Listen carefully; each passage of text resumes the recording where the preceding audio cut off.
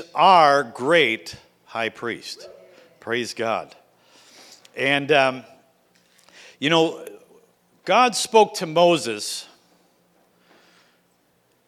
and he said, there's things that go on in heaven.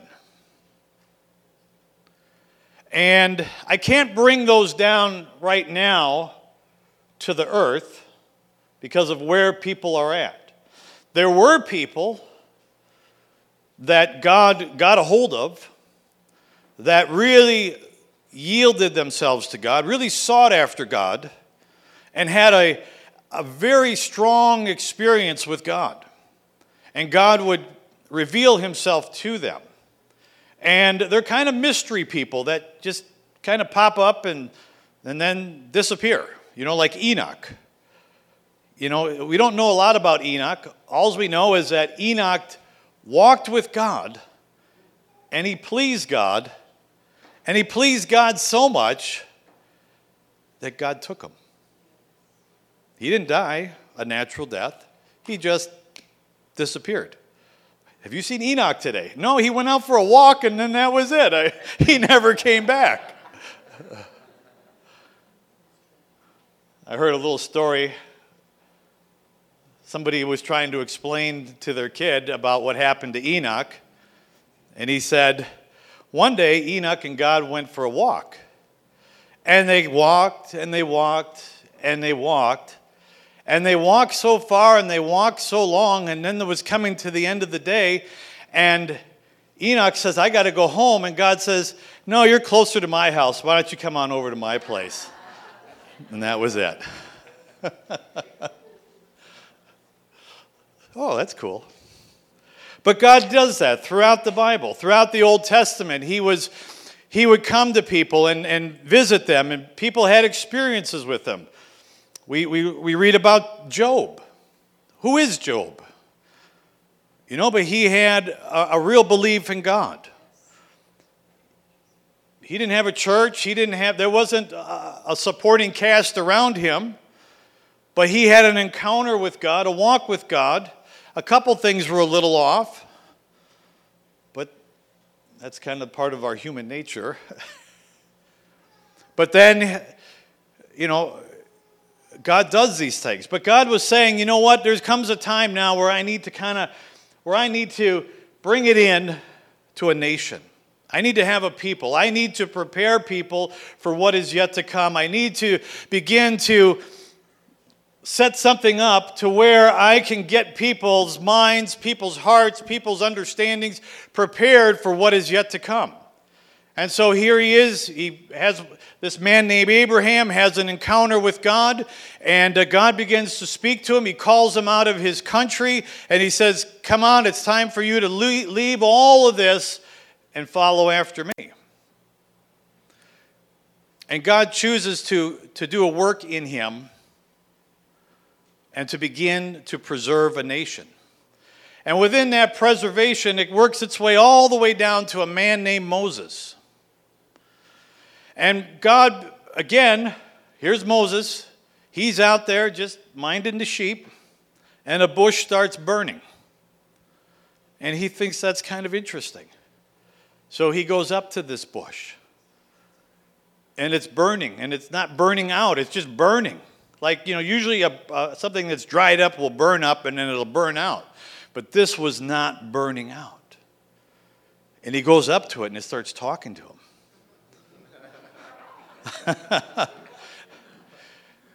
But the voice that comes out of it is not that. A voice that shakes his whole being. A voice that says, take your shoes off, you're on holy ground. And he understood in his spirit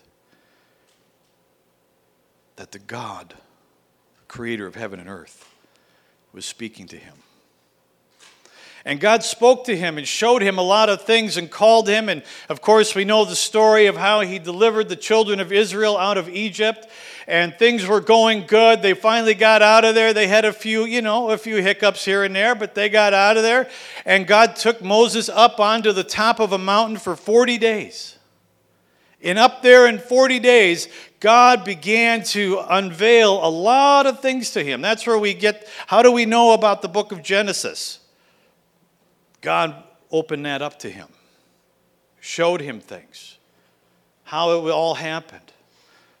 And then God began to reveal to him that in heaven there's a pattern of the temple and the tabernacle of God. And things operate a certain way up in heaven. And what I want you to do, Moses, is I want you to take the pattern of that and bring it down here to the earth. And I want you to set up a tabernacle. And there's certain things that I want you to do in this tabernacle. There's certain offerings and sacrifices and feasts and things that you need to have the people do, because this is a type and a shadow of what's going on in heaven. Isn't that interesting? That it wasn't just something that was made up out of the clear blue, but God said, this is what we're doing up here. Now I want you to try to at least create some type of resemblance. You can't quite do it the way we do it up here. There's some issues, there's some problems between you down here and making it happen, but if you do it down here according to the pattern, eventually when you come up here, you'll go, wow, that's what that means. I think a lot of us are going to, when we get to heaven, we're going to be like walking, and all of a sudden, oh, that's what that means. Oh, I've read about that. And we'll see it clearly. Like Paul said, though we know in part, though we see in part, though we look through this glass kind of darkly, but yet someday we shall know him fully as we're fully known. Waiting for that day. What a great day. So God begins to show things to Moses, and one of those things he begins to show Moses is a priesthood. How he wants a priesthood to operate.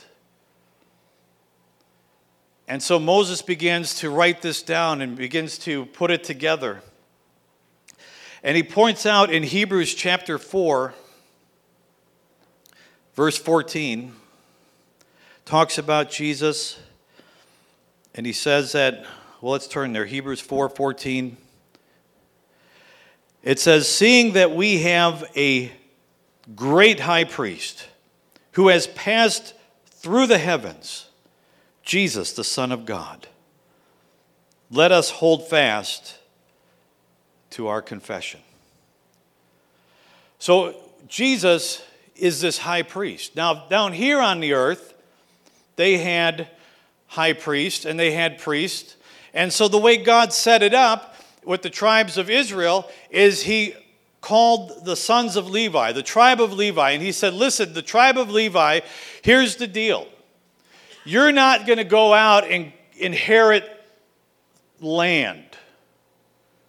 Your inheritance is everybody's. And the reason why is your responsibility isn't going to go out to farm a land, to plow a field, to do all these kinds of things. Your responsibility is to serve in the tabernacle as ministers. And when you get into the tabernacle, there was a lot of work. A lot of constructing things, a lot of blood, a lot of cleanup, a lot of burning, a lot of cleanup, a lot of wood needed, a lot of, it was just a constant every day. And then he said, now to the tribe of Levi, he said, now specifically, out of the tribe of Levi, there was Aaron, Moses' brother. And he said, out of your lineage, your sons will be the priests. So you have the Levites, but then within the tribe of Levi, you have Aaron and his sons. And Aaron and his sons were the priests. And then out of those priests,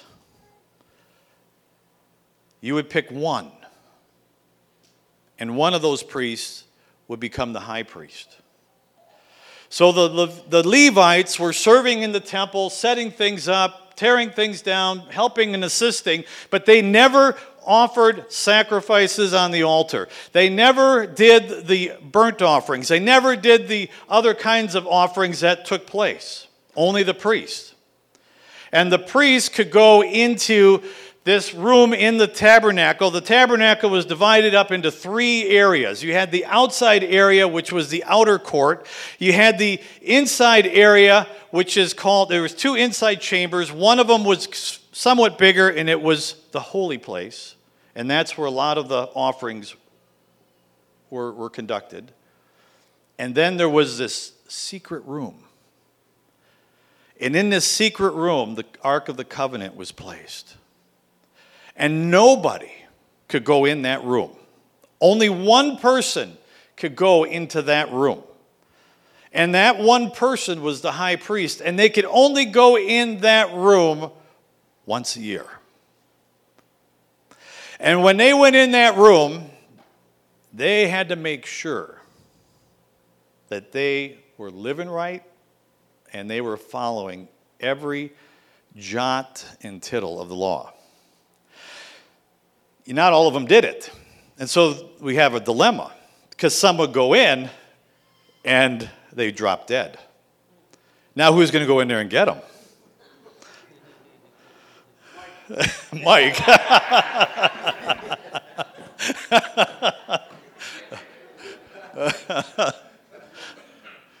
Well, they got a little smart here.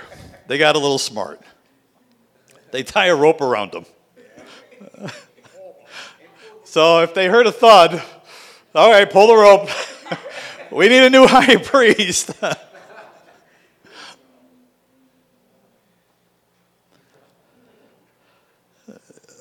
A lot of job openings there.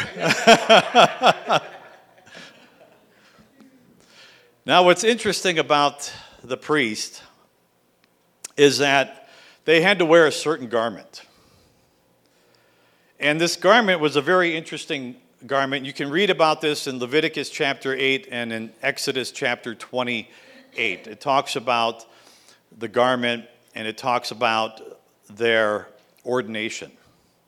But this garment was very interesting because first they had the undergarment, the briefs, if you would so call it, and it was made out of a pure white linen.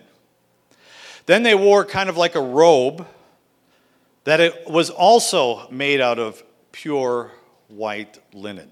No stains, one solid piece, and that was a representation of righteousness. The priest himself was a sinner, but he had to have something to cover him to make him righteous when he came into the presence of God. So he had to wear this white linen, had to wear it underneath, and he had to wear it over.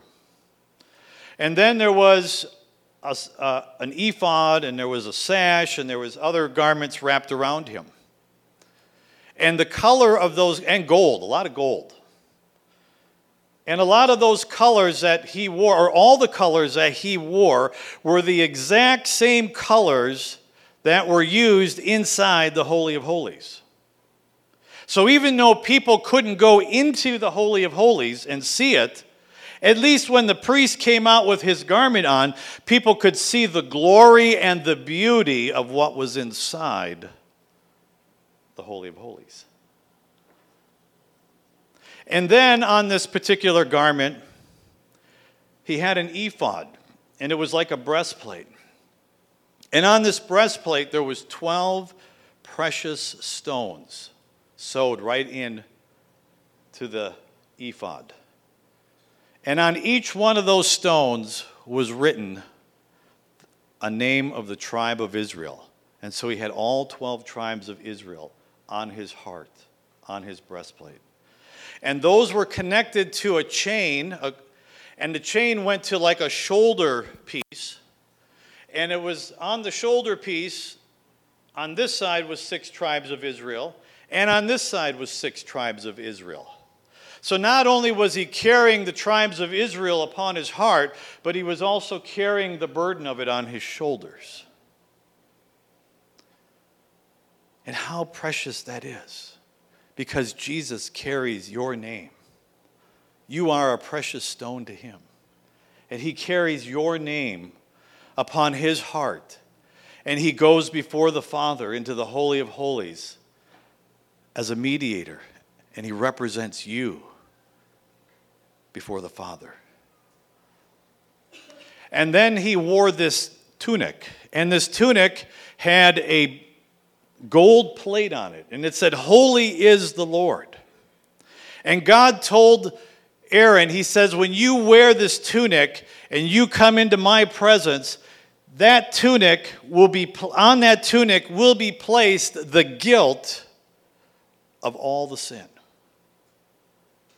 So all the guilt of all the sin was being placed upon that tunic. And he had to wear that when he came in there to give the sacrifice to God. So it's a pretty, and as I'm saying this, I know your wheels are spinning and you're saying, oh, Jesus does this, and that's why Jesus does that, and that's why we get the gift of righteousness, and that's the white linen that we have to wear because we can't come into his presence without it. But when he gives us that robe of righteousness, now we can come into his presence and live. Oh, the garment was beautiful. It had bells on it. It had pomegranates on it, and that when they were walking, they could hear that bells. There was that jingling sound. I'm coming into the presence of God. It was a glorious thing. But the problem with that priesthood is that it was, the order of that priesthood was based upon the law. It was ordered or instituted through fallen men. So it had some flaws because it couldn't quite do what God wanted done. Turn with me. Now we're going to take just a little detour here on some interesting thoughts. Turn with me to Matthew chapter 3, verses 13 through 17. Then Jesus came from Galilee to John at the Jordan to be baptized by him. And John tried to prevent him, saying, I need to be baptized by you, and you're coming to me. But Jesus said to him, or answered to him, permit it to be so now, for thus it is fitting for us to fulfill all righteousness. So then John allowed him. And when he had been baptized, Jesus came up immediately from the water, and behold, the heavens were opened to him, and he saw the Spirit of God descending like a dove, alighting upon him. And suddenly a voice came from heaven saying, this is my beloved Son, in whom I am well pleased. And then turn with me to John chapter 1, verse 29 through 31. John 1, 29 through 31. The next day, John saw Jesus coming toward him, and he said, look, the Lamb of God who takes away the sin of the world. He is the one that I was talking about when I said, a man is coming after me who is far greater than I am, for he existed long before me. And I did not recognize him as the Messiah, but I have been baptizing with water so that he might be revealed to Israel. Now, this is an interesting situation here because when a priest was going to be ordained, there were several things, and again, you'll see this in Leviticus 8. When a priest was going to be ordained into the priesthood, the first thing that had to be done is that ordination had to be done out in the public. It was not something that was done in a back room or only with a select few people. It was done in front of everybody. Here John the Baptist is baptizing by the River Jordan out in the public. All these people are there. People repenting. Pharisees, Sadducees coming as well. A multitude of people. And here comes Jesus. The second thing they had to do for the priest is they had to wash him with water. In the tabernacle, there was a bronzen laver, a huge bowl full of water. They might have used that, or they might have had a different bowl. But what they did is right out in front of everybody is they washed the priest with water. Then after they washed him with water, they took oil and they anointed him with oil. On that day, when Jesus got baptized, he was being ordained as the high priest. And after he got washed with water, the Father anointed him with oil. And on that day, he went from Jesus to Jesus Christ, the anointed one. Then, after they anointed him with oil, they applied blood to the priest. It's kind of interesting. They had to apply some blood to the right earlobe, to the right thumb, and to the right big toe. Right?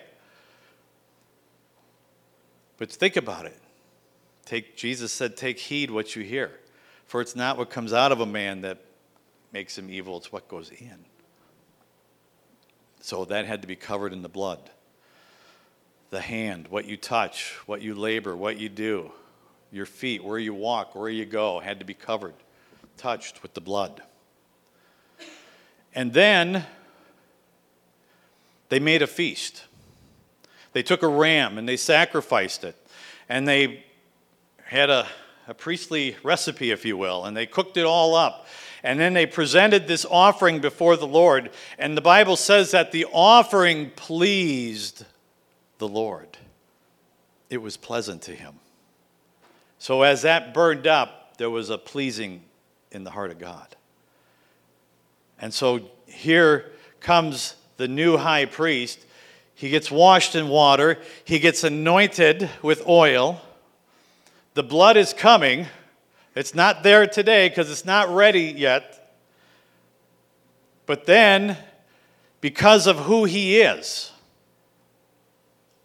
you see, Jesus said this. He said that the Father really, I know this is going to burst your bubble, you Pharisees, you priests, but the Lord is not really interested in burnt offerings. He's not really interested in sacrifices, because you can do that and you can just do a one-time deal, a one-time shot, go to church once on Sunday, and then you can live like the devil the rest of the week. I'm really not excited about that, but what I really like is a willingness, a willing heart, a willing body, a willing soul. That's what pleases me. And that's the sacrifice that Jesus was bringing. Right then and there, he was offering that willing body, that willing sacrifice, and that aroma was going up to God, and God couldn't contain himself, and he got up and he said, "That's my beloved Son, in whom I'm well pleased." That's what I want. Move the heart of God. When you offer yourself willingly to God, to serve him, to worship him, to love him, oh, that moves the heart of God. That just moves his heart. He just like, that's what I want. See, God has everything. He owns the earth. The earth is the Lord's and the fullness thereof. He owns the cattle on 1,000 hills. He has everything he wants, but the only thing that he's contending for, the thing that he's going after, the thing that he longs for, the thing that he desires, is he wants the willingness of his people whom he made to come to him willingly, to worship him, to serve him, to obey him. And so, whenever you feel that stubbornness, which we all do from time to time, whenever you feel that resistance, that unwillingness, just stop. Just stop and just say, Father, I know I'm acting kind of stubborn right now. I know I'm being a little thick-headed, however you want to say it. But just say, Lord, not my will, but your will be done. Lord, have your way. I remember as a young Christian, we had some friends of the family, and there was a girl in that family that, we were friends growing up, but now, I'm a teenager, she's a teenager, so things are kind of changing a little bit. So I'm looking forward to going over there to kind of hang out with her, right? But she's got a little sister. So me and my sister are going over to visit her and her sister because they're friends of the family. And I'm getting all excited because, maybe I can, spark up a little extra conversation. Maybe we can kind of go in a new path, So I'm getting, a little bit excited about that. And so we get there, and the Lord says to me, I want you to play Monopoly with the younger one. I'm like, oh, that's not my plan, Lord. That's not my plan. But I stopped, and I said a prayer, and I'll never forget it. And I said, Lord, I don't want to do this, but I'll do it, but just please make me willing to do it. And all of a sudden I had a desire to go do that. So I went ahead, played Monopoly with the little one. Meanwhile, my older sister was hanging out with the girl that I wanted to hang out with, and she was able to share the gospel with her without interruption. So God had a different plan. So God is looking for that willingness in our heart. And that's really the key thing in our offerings and in our sacrifices unto him. So here we see what's going on the day when John the Baptist is baptizing. Jesus comes. He's actually getting ordained. Now what's interesting about his ordination is that when you think about when a priest is being ordained, a priest can only be ordained by another priest. But who was John the Baptist? John the Baptist's father was Zechariah, who was a priest, who actually was in the holy place when the angel of the Lord came to him and told him he's going to have a son named John. So he was right in the middle of his priestly duty, and here God told him, you are going to have a son, and his name is John, and he had a little doubt about that, so God said, all right, I'll give you a sign, I'll shut your mouth up, you can't speak until the child is born.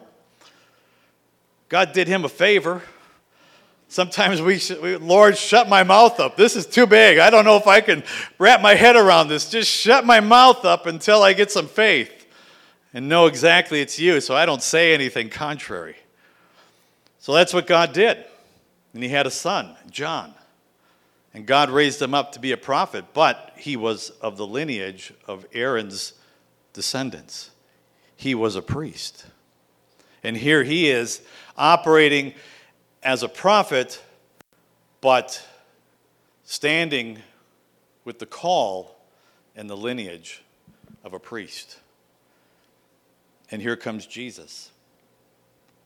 And that's why Jesus said to him, John didn't want to baptize him. He's like, you baptize me. You're the greater one. You haven't sinned. But Jesus says, no, you have to do this to fulfill all righteousness. And so he baptized him. And nobody knew what was going on except Jesus, the Father, and the Holy Spirit, and probably some angels. Everybody else is just like, I don't know what's going on. Do you know what's going on? I don't know what's going on. But it was at that moment that Jesus was anointed as the high priest. And what is interesting about this is that God did something very unique in the Bible about the priesthood. Because he knew that there was a flaw in the priesthood. Turn with me to Hebrews chapter 7. He knew that there was a flaw in the priesthood. Hebrews 5, verse 1. And it says, "For every high priest is taken from among men as appointed for men in things pertaining to God, that he may offer both gifts and sacrifices for sin. And he can have compassion on those who are ignorant and going astray, since he himself also is subject to weakness. Because of this, he is required, as for the people, so also for himself, to offer sacrifices for sins. And no man takes his honor upon himself, but they have to be called." But in verse 5, it says, "So also Christ did not glorify himself to become high priest, but it was he who said to him, 'You are my son, today I have begotten you.' And he also says in another place, 'You are a priest forever, according to the order of Melchizedek.'" Or the actual proper way of saying is Melchizedek. But I'm so used to calling him Melky that it's hard to change in my mind. So now God interjects a mystery man. How many have ever heard of Melchizedek? Very interesting guy. Genesis chapter 14, there's a story, a situation where Moses and his son and his nephew Lot, they were all together, and they got too big, and their herdsmen were having a hard time, and there was strife, and there wasn't enough room, and so forth. So Abraham said to Lot, "We need to part ways so we can keep peace in our family." And so he said to Lot, you can either go this way or you can go that way. He gave him the first choice. Lot looked towards Sodom, and he saw beautiful plain fields, and he said, "I'll go that way." So he goes to Sodom. So now he's living in the territory of Sodom and Gomorrah. And while he's living there, things are going on. Life is good. Abraham's doing his thing. He's got his group. He's got over 318 servants, and then their wives and children. So he's got quite a big thing going on right now. And while everything is peaceful and going good, there were these 5 kings that came in, and they attacked Sodom and Gomorrah and 2 other kings. And they came in and they overpowered them. And when they overpowered them, then they took their people. And they took their possessions. And they were bringing it back to their kingdom. But one of the servants of Lot got away. And he ran over to Abraham. And he said, "Abraham, you got to help. These kings came in. They took us over. They got your nephew. They got your family." And right away, Abraham said, all right. He got his 318 trained men together. He got a few allies together. And he said, "Let's go out and get these guys." So they went out. They went after them. They caught up to them. They beat the daylights out of them. They went off running, and they got all that spoil back. So now they're marching back home, feeling pretty good about themselves. And out of nowhere comes this king of Salem. His name is Melchizedek, or Melchizedek. And he's coming to him. Now, what's kind of interesting, we don't know if he was alone or not. It doesn't say, usually kings don't travel alone. They usually have an entourage. But they don't say anything about that. They just say he comes out. And he's carrying something kind of unusual with him. You'll read this in Genesis 14. He's carrying bread and wine. And he meets up with Abraham. And they begin to have a conversation. They begin to have some fellowship.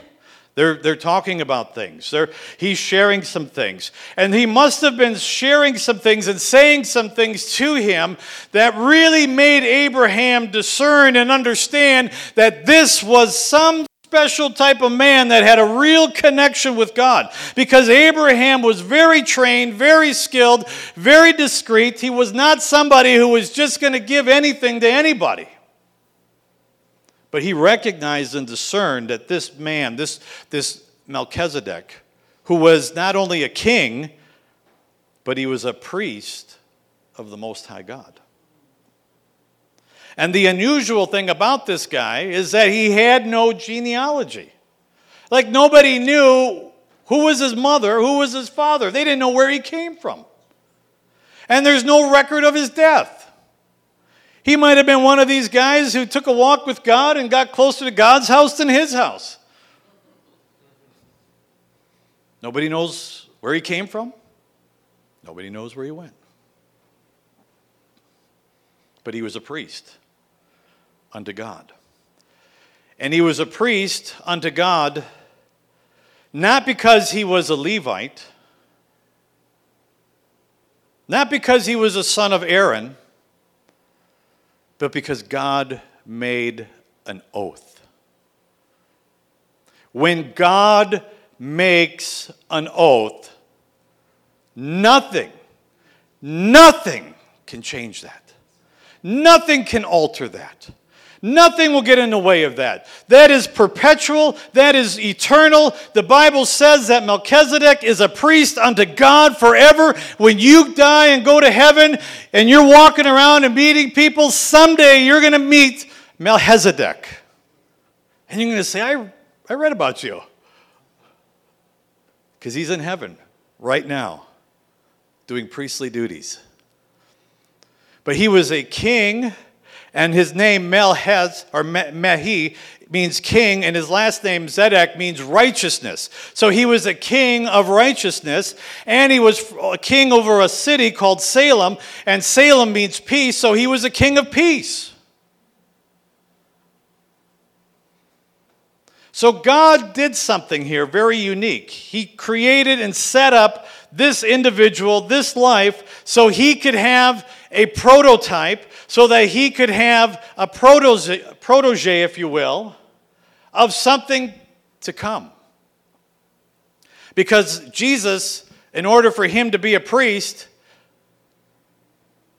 he had to have some type of an order to follow, to become a priest. And he wasn't a Levi, he was of the tribe of Judah, so that wasn't going to work. So somehow God had to make a way for him to be a high priest, and he did it through Melchizedek.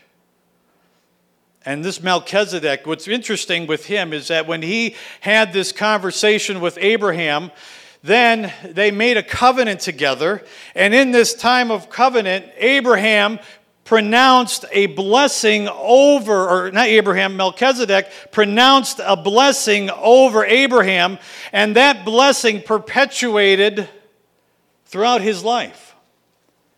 And in Abraham's response to Melchizedek, he gave a tenth. That's the first record we have in the Bible when a tithe was given. And he gave a tenth of what he owned, or the spoils that he acquired through this battle. He gave that to Melchizedek. And so we see this encounter. And then what's interesting is that's the very end of Genesis 14. And then when you go into Genesis 15, you see that Abraham has a great encounter with God. Like, whatever happened with this blessing, whatever happened in this covenant, whatever was spoken to him, it stirred some more things in Abraham to where he began to seek the Lord more. He began to say, Lord, how can I be great? I don't have any descendants. I don't have any children. I could certainly take my top servant, Eliezer, who's been faithful to me, and I can adopt him as my son and make him my heir. And God said, no, I'm not going to do that. I'm going to bring a son through your loins. It's going to come through your body. And God revealed himself to Abraham in a mighty way. And he said, I am your exceeding great reward. And I will protect you. And all of that, I believe, was a result of a covenant, of an impartation that he received from a high priest unto God through Melchizedek. And lo and behold, that promise that came to him was the development of the nation, the tribe of Israel, which is where Jesus came from. So Jesus is a part of that promise. He's a part of that covenant. He's a part of that blessing. He's a part of that oath. So he could step in and be a high priest unto God, not because he was underneath a lineage of Aaron or a tribe of Levite or under a law covenant that would not do us any good, that would not sanctify, that would not set us free. But he could come in under a priest of an oath, of a life that lives forever, a life that never dies, a life that never ceases. And so that's how he was able to step into that place. But now here he is as our high priest. I mean, there's a lot of things going on in the realm of the Spirit for that. But the thing about it is now Jesus steps in. He's that high priest. And he wears those garments of the high priest. And not only is he the high priest, but he's the sacrifice. He's offering himself.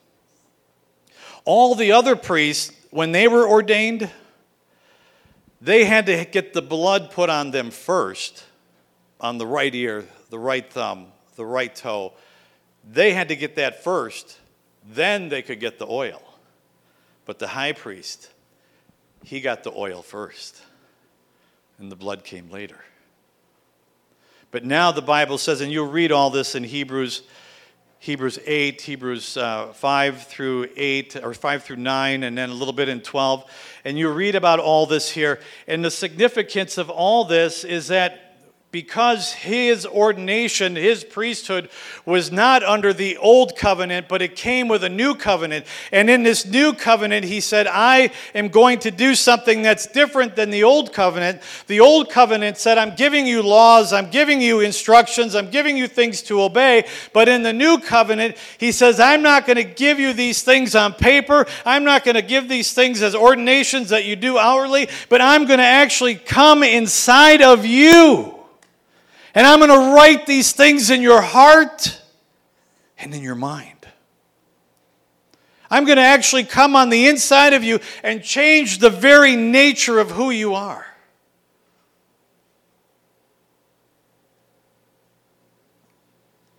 Sometimes, we struggle with sin. We're like, why can't I, like in Romans 7, Paul says, the things that the things that I don't want to do, I do, and the things that I should do, I don't do. And he's kind of going over this dilemma, and who shall save me from this vile body? And then he says, but thanks be to God, because he gave us Jesus Christ, who gives us the victory. Why? Because in this new covenant, your high priest came along and he didn't say, do this and do that and obey this and obey that. But he came in and he imprinted himself right upon your heart, right upon your mind. He wrote the very nature of who he is on the inside of you. That's Christ in you, the hope of glory. You say, well, I don't feel like I've got all that in me. Yeah, do something about that. You can do something about that. That's this morning as we were worshiping the Lord and that last song about pouring out. I could just see the connection there. That anointing is, when that anointing comes upon you, what is it doing? It's going deep inside and it's grabbing those things and it's pulling it out. It's saying that weakness that you have in your life, you have strength to overcome that. I'm going to grab that. I'm going to pull that out. I'm going to bring out that strength. I'm going to bring out that ability so you can walk in righteousness because you are the righteousness of God in Christ Jesus. I've made you righteous. I've made you righteous. When you sin, first thing the devil is going to do is come along and try to condemn you. You blew it again, Richard. Are you ever going to get it right? Okay, good.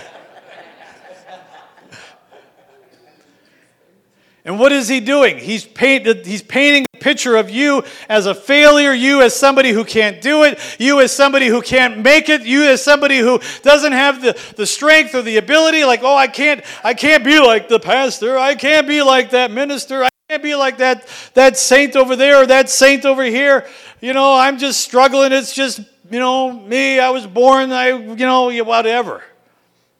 He tries to paint that picture to lock you in to a defeat, to lock you into a failure, to lock you into a weakness. The hardest thing about overcoming something in your life is first getting a mental image of yourself living your life without ever doing that again. Whatever it is that you struggle with, go into the presence of God, into the Holy of Holies. Let the blood of Jesus cleanse and purge, as it says in Hebrew, purge your conscience from dead works, that you can serve the living God. And let it cleanse you so much so that you can see yourself never, ever living that way again. That's how powerful the work the high priest did for us. Right now, Jesus is in heaven. Even though he's on the right hand of the Father, he is operating as the high priest right now. And every day, every night, he ever lives to make intercession for you to do the will of God. The other item that the priest wore, there was this, I don't know what it was. It's a real mystery because nobody ever found them. But they called them the Urim and the Purim. And I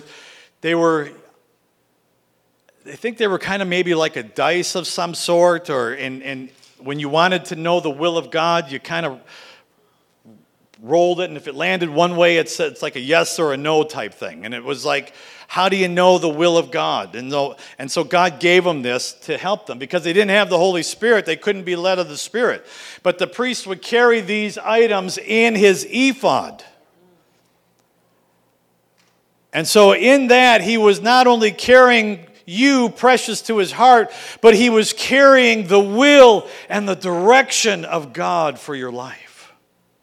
That's why the Holy Spirit, he searches the heart of the Father. He searches your heart. He knows what's been written on the inside of you. He knows everything that God has planted in your heart, placed in your life, purposed in you from the day you were born. He looks at that. He looks at the heart of God and he says, okay, now it's time for me to do this. Now it's time for me to work that. And he does it all through the priestly ministry of our great high priest. Because the Bible says, because what Jesus did, you and I have boldness. Boldness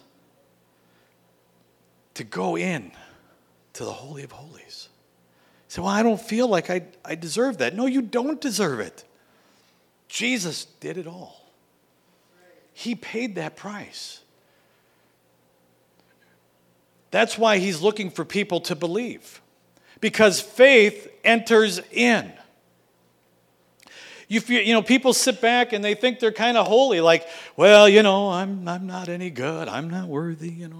I don't deserve this. And so they kind of withdraw. They kind of draw back. I'm not going to step into this. I'm not going to step into that. I'm not going to be bold. I'm not going to operate in this gift or this calling or whatever. And they kind of step back and they think that they're trying to be humble. But really what it is, it's unbelief. It's unbelief. Because Jesus, when he died, one of the significant things that happened was this veil that separated the holies from the Holy of Holies was about 4 feet thick, and nobody could go in there. And when he died and he said it is finished, that veil violently ripped in half. Violently. And God was saying, the wall is broken down. The barrier is broken. Come, my children. Come boldly in here. Whatever you need, come. I became you so I could feel what you go through. I could understand your struggles. I can understand your temptations. I've been touched with the feeling of your infirmity, so I understand. But I also know the glory and the life of the Father. his heart is for you. And he wants you to come in. He wants you to experience it. And so he kicks that door open and he says, come, come, come. So when you feel that I'm not worthy, I can't do this, don't draw back. Just say, nope. Jesus, you're my high priest. You kick that door open. I'm coming in. God, you know I don't deserve it. God, you know I'm not worthy of it, but you took care of that for me. But I'm not drawing back. I'm not giving in. I'm not quitting. I'm not throwing in the towel. Because you did it for me. I'm not going to stop believing for victory. I'm not going to stop believing for a healing. I'm not going to stop believing for a deliverance. Why? Because you did it for me. It's available. It's like this. God's got all the power. He can do whatever he wants to do. But there's one thing that God doesn't have automatically. There's one thing that God will not take automatically. And that's your free will. He gave you a free will. You have the power to choose. Will I believe or will I not? Will I enter in or will I draw back? And if you believe, you'll enter in. You'll grab a hold of it. You won't give in to the persuasion. See, the devil tries to persuade people with feelings and emotions. I can't. It's too hard. I can't. But you got to stop. You got to see the doors wide open. Both doors back there, wide open. We don't have those doors closed and ushers saying, no, you can't come in today. You don't look right. The doors are open. Come on in. That's what God's saying. So he says we're in a covenant that he has opened up so great for us so that we can draw near to God. You can draw near to God. Well, I messed up. Draw near to God. I don't feel like I can do any better. Draw near to God. Why would Jesus say to Peter, Peter says, Lord, how many times should I forgive somebody? You know, he's thinking maybe 5, maybe 10. And the Lord says, if they come to you and repent, forgive them 7 times 70. That's 490 times. How many of you have sinned 490 times in one day? Well, guess what? There's enough forgiveness for all of that. That's how big his heart is. And see, it's in that fellowship. It's in that drawing near. It's in that undeserved mercy. It's in that place of kindness. No matter how hard it is, Lord, I just don't feel worthy. I keep messing up, whatever. It's in that struggle that if you just fall upon him. He says, if you fall upon me, your life will be strengthened. But it's in that place where you experience such love that it changes you. You don't want to do that anymore. It's not because somebody's beating you over the head. You just don't want to do that. I don't want to do that. I don't have to do it. I don't want to do it. I just want to please God. I just want to follow the Lord in this area. I just want to obey God in this area because he's washed me. He's cleansed me with his blood. Praise God. Let's pray. Father, we thank you so much for the precious blood of Jesus. We thank you, Lord, as our high priest, as you officiate in the temple of God, as you offer and represent. You're our mediator, and you represent us to God and God to us. And without you, we could never come to the Father. But we thank you, Lord, that with you, we come to the Father. And we experience the life, the love, the power of the Father.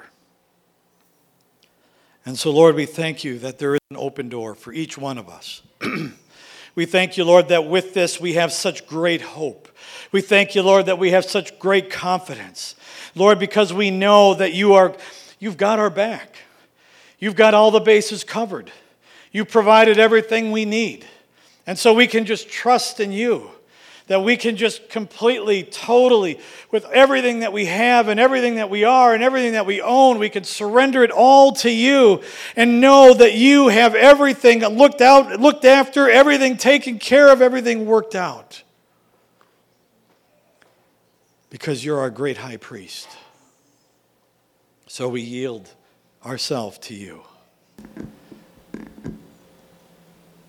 Lord, thank you for the blood of Jesus right now. Lord, that just covers each one. Lord, that just covers each one. The blood of Jesus that speaks right now. The blood of Jesus that speaks right now on the altar of God. It speaks our mercy. It speaks our forgiveness. It speaks our deliverance. It speaks for our healing. Lord, I thank you for the blood of Jesus. Lord, that every heart here will just continue to receive, Lord, and know that the blood of Jesus covers us from our head to our toe. In all the areas of our life, and that we are covered in your blood. We thank you, Lord, for that. In Jesus' name, amen.